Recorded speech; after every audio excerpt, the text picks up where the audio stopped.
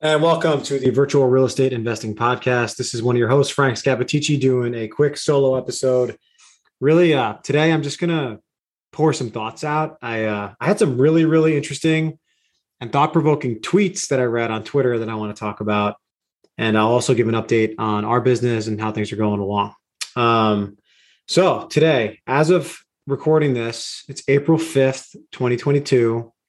Q1 just ended. And it's been a really important quarter for our company, Grayline. We have abandoned, or I don't want to say the word abandoned, because we're still selling some single family houses that we've owned. But we've turned off acquisitions for single family. We are not acquiring single family properties to flip or wholesale or to keep as rentals. We have moved our entire team over to self-storage, which is a big development. And to recap Q1, it was great. We had an awesome, amazing Q1. Both of our syndicated storage deals are doing really well. Our first deal that we closed on back in October, we bought it right around a 6 cap. It was a mismanaged asset, mom and pop. And rent or gross revenue per month was right around $12,000. And last month, we were at 17.7 or something like that. And we told our investors we're going to stabilize around 19, but we said that was going to take us about 2 years. So it's looking like it's possible. We're going to get there in maybe a quarter from now, maybe one more price increase that goes well, and we're there. So it's really exciting. So, we looked at all the stuff and we're like, hey, we want to do more storage. So it's going really well. We wrote our quarterly update to our investors today. It felt good to write that. So I'm really happy with our business. And we just locked up another deal. I'm flying down to Texas tomorrow morning to go do some on-site due diligence. But I'm so excited about this deal that I got to make sure I go in there with and be objective. I don't want to have rose-colored glasses, but based on the price we got it at, I would have to find something significantly wrong, in my opinion, to not want to close on it. I'm really excited. Growing part of the country, good market, all that stuff. So really blessed, really happy. But what I want to talk about today, a couple things I saw on Twitter today. I saw something Nick Huber posted I want to talk about what makes a good business. And this guy, Elliot B, it's an anonymous account, I think. I don't know who it is who's actually posting the stuff or if his name's actually Elliot. But he wrote something about spreads and cap rates between institutional grade assets and non-institutional grade assets. So think on one end of the spectrum, on the institutional grade asset, you have a Class A multifamily in LA or New York, Austin, Texas now. That's where money is going to flow, right? Like if money started, if we started commercial real estate over tomorrow, where's money going to hit first? It's going to hit that, right? That's where it's going to go. And then non-institutional grade real estate. Let's go all the way down market. Let's talk like a Louisiana town of 1,000 people or less. And it's a Class C RV park or something, right? Like that's the other end of the spectrum. Real estate has a spectrum. The one on the left is the top multifamily.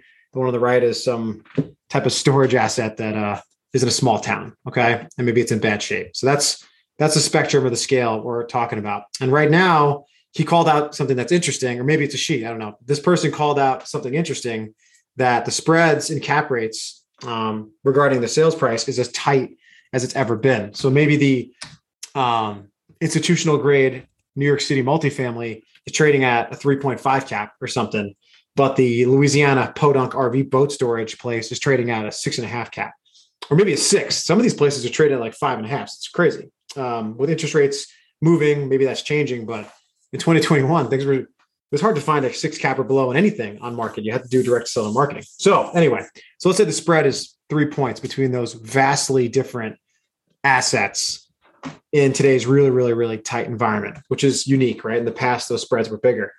And this guy AB said, as rates go up and capital is less abundant, it's likely that those spreads increase, right? Like as capital starts to exit the market and we put stress in the economy, capital is going to go back up the waterfall, right? Like I'm imagining a waterfall and all the money Imagine you have a waterfall and water's flowing, right? At the top of the waterfall is Class A multifamily.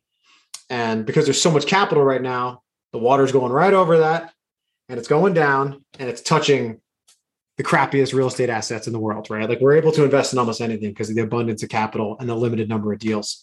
But to his point is if that water dries up, it's going to stop somewhere in the middle of that value chain, or less money is going to get all the way to the down market, right?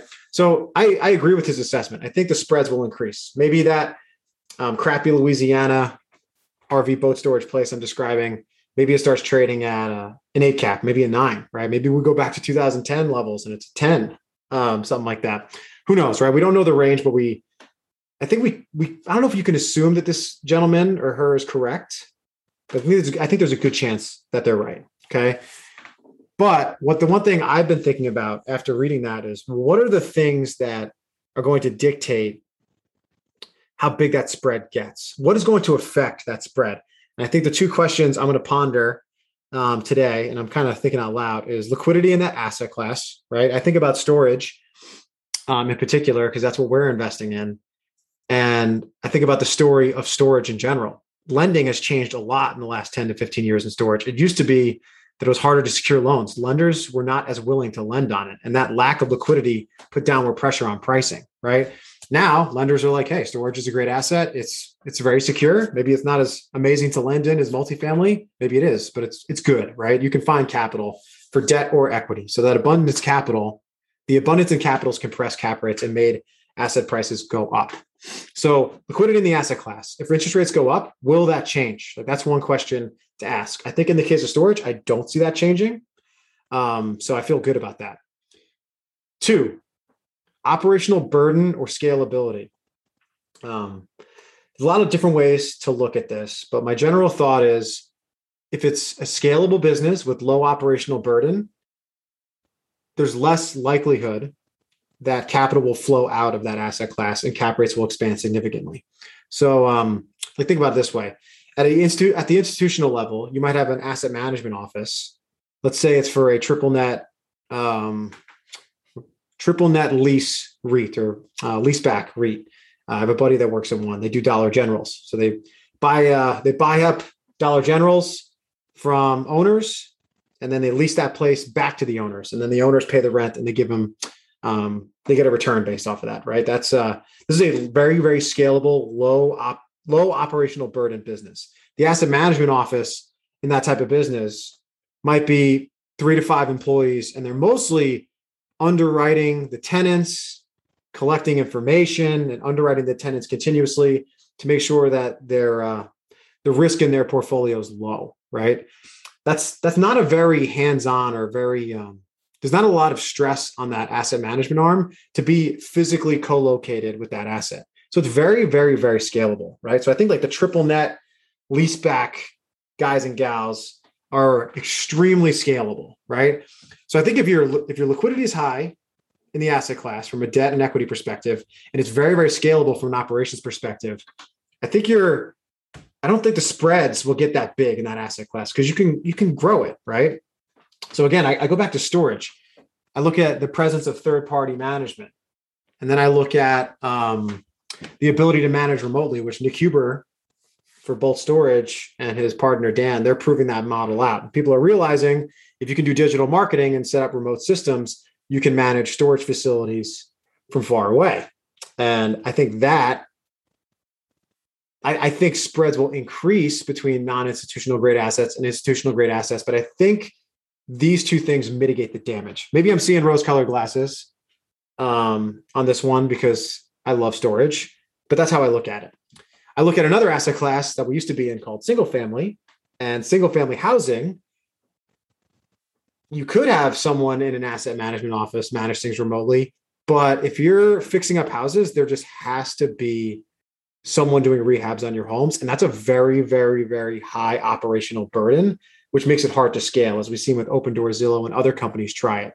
So I think it's more likely that capital starts flowing away from single family than storage. That's a prediction that I have no way of being certain of, and I have no insider information. But I just think about those two things, and I'm like, man, that's where the spreads, in my opinion, can get the biggest, right? So that's a thought to ask yourself, if you're a real estate investor and you're buying portfolios or you're buying commercial real estate and you're buying in small tertiary markets, think about the spreads between that and an institutional grade asset, and if they're appropriate, and if your asset's at risk. It's a legitimate question or thought exercise to go through. So credit to EB for throwing that out there. I'm still thinking about it, not really sure exactly what I think, but I thought it was really, really interesting. Another thing I saw on Twitter today that I wanted to talk about for this episode is what makes a good business. Nick Huber had a tweet. I'll wait till the end to try to paraphrase it, I guess. But he talked about what makes you be in a good business, or what makes the business you're in good. And based on our experience of being a single family, we've operated that business a couple different ways. And now being in storage, I have some perspective here as well. And some of the stuff I'm about to say, the stuff that most people have probably heard before, but I want to just recap it. Okay. So what indicators are there that you're in a good business? One, I think appropriate, manageable, but appropriate barriers to entry. And pretext or context, this is for someone who wants to start their own business. Think small business owner, right? If you're raising $1 billion to start a new venture, these comments probably are not for you. This is for the average American real estate investor, small business owner. So appropriate barrier to entry. The first barrier to entry that I think is important is money. I think most good businesses should require some amount of money to start or purchase.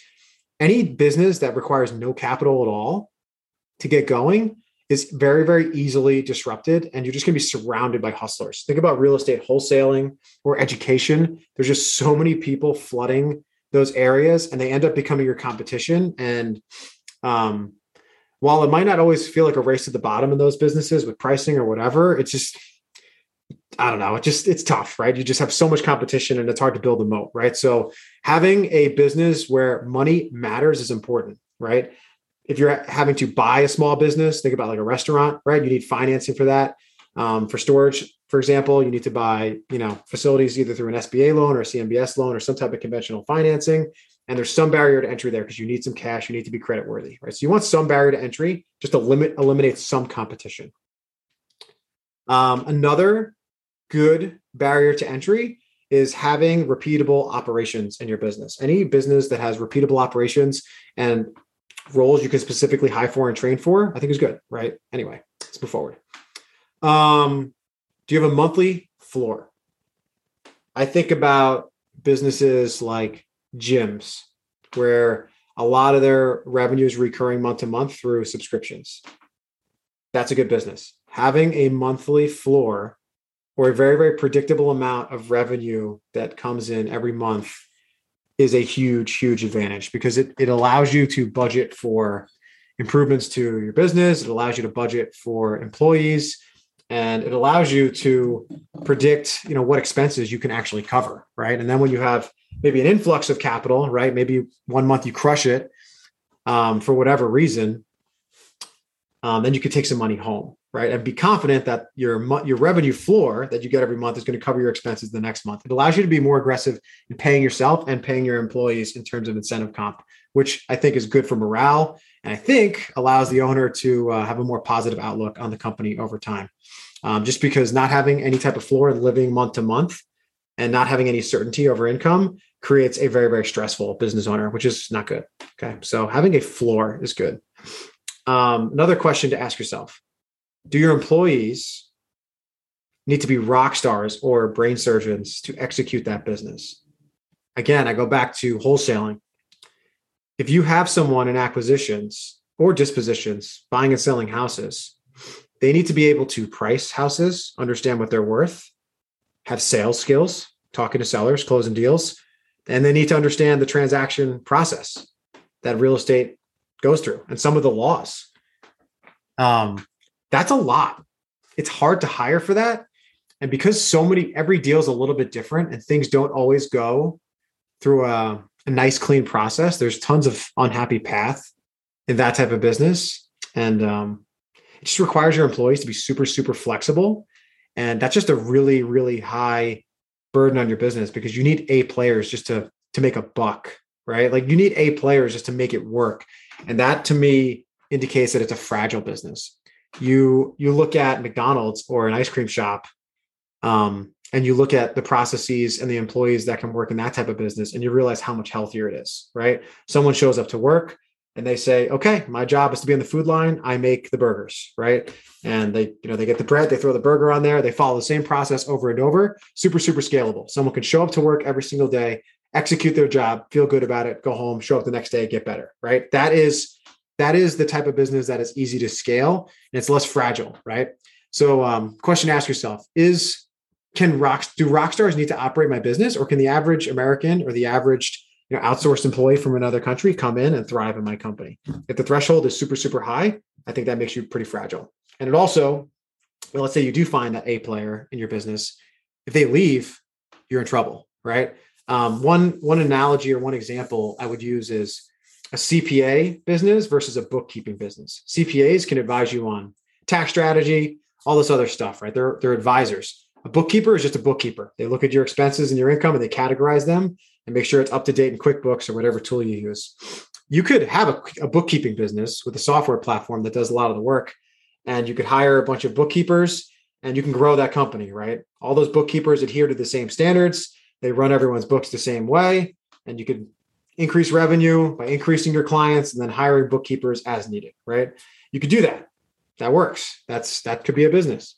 A CPA business, on the other hand, if you're doing tax strategy or anything more advanced, it's highly reliant on the ability of that CPA or strategist, right? You can't multiply 10 of them because they have a specialty skill and they're a rock star potentially, right? So one is more scalable than the other. So you have to think about what type of business you want to run. I like to run a scalable business to get some time back in my life.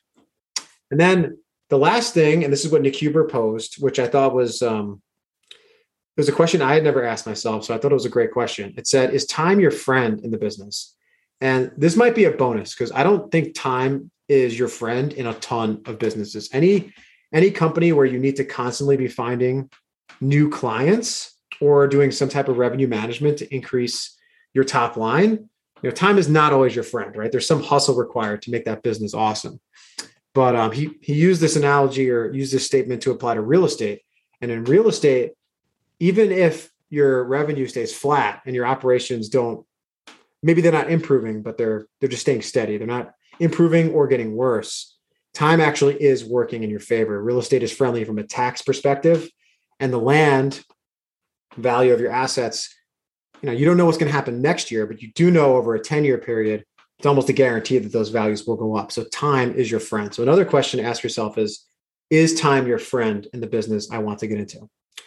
If all 4 of these questions are a yes, I would say if 2 of them are a yes, it's probably a good business. If 3 of them are a yes, it's probably a great business. If all 4 of them are a yes, it's an amazing business and it's probably real estate. Okay. So I'm obviously biased, but that's how I look at it. And again, the questions are, do you have appropriate barriers to entry? Do you have a monthly revenue floor that you can be confident in? Can your employees be average people or just regular good people and they can thrive? Do they need to be rock stars? And is time your friend? I think those are great questions to ask if you're starting a small business or getting into real estate investing. And I want to give credit to Nick for posting that. That's all I had. Short episode and a little scatterbrained, but we're building in public out here, so whatever. I'll see you guys next week. I'm going to Texas to look at this deal. Super, super excited, and I'll see you guys later. Thank you.